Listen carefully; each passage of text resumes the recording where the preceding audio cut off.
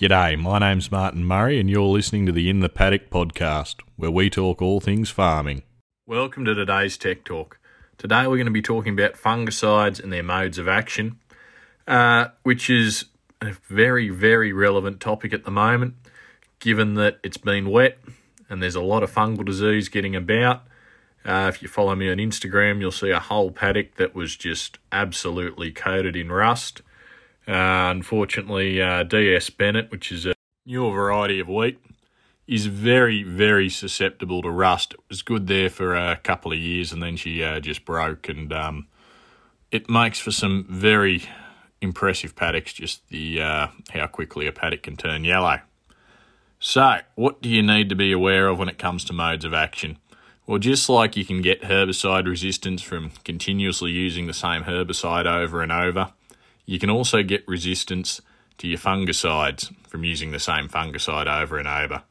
So it's important to note what your group is, what your mode of action is, and just work out what you've been using and try and make a break for it. Try and see if you can find another product, even if it costs a bit more, that'll do a better job. Something to be particularly aware of is your SDHI group of fungicides. Now, my understanding of them is that they do not break slowly. Some fungicides, some other products, you'll slowly build up resistance to them. Your SDHIs, they're either working or they're not. It's like flipping a light switch. So they are very susceptible to resistance, but they are very good fungicides. So you tend to find that they are used heavily. And you really don't want to be using them more than twice in a season. Ideally, you wouldn't use them more than once. You'd rotate through those actives and try and make sure you've got something else going out.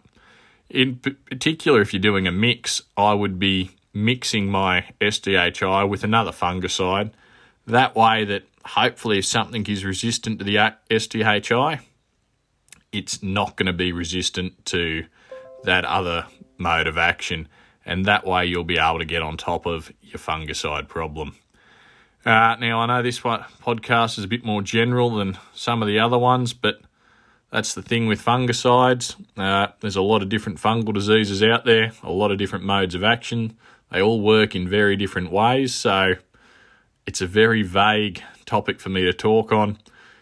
Every situation is going to be different. Every situation is going to have its own specific set of challenges. But just like anything else, as I said, like with an insecticide or like with a herbicide, continual use of that same set of product will lead to resistance. And fungal diseases are something that can really travel easy. They're spores. They travel on the wind.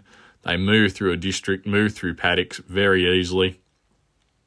So it's important for everyone to be rotating. It's not like a weed problem that if you stuff up, it's probably just going to stay on your farm and until you drag some seeds somewhere else, or if your neighbour stuffs up, it's going to stay on their farm. Fungal diseases will travel easily. They'll cross farms. They'll cross through districts. They will move very, very easily. So it's something you've really got to be aware of. You've got to keep that rotation going and hope that others are keeping their rotation going. That way, everyone will be able to keep using a broader range of possible fungicides for as long as possible.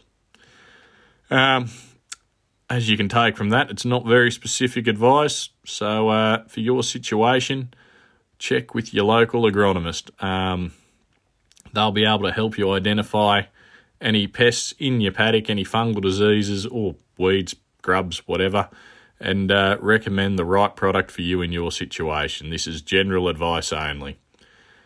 But until next time, keep at it.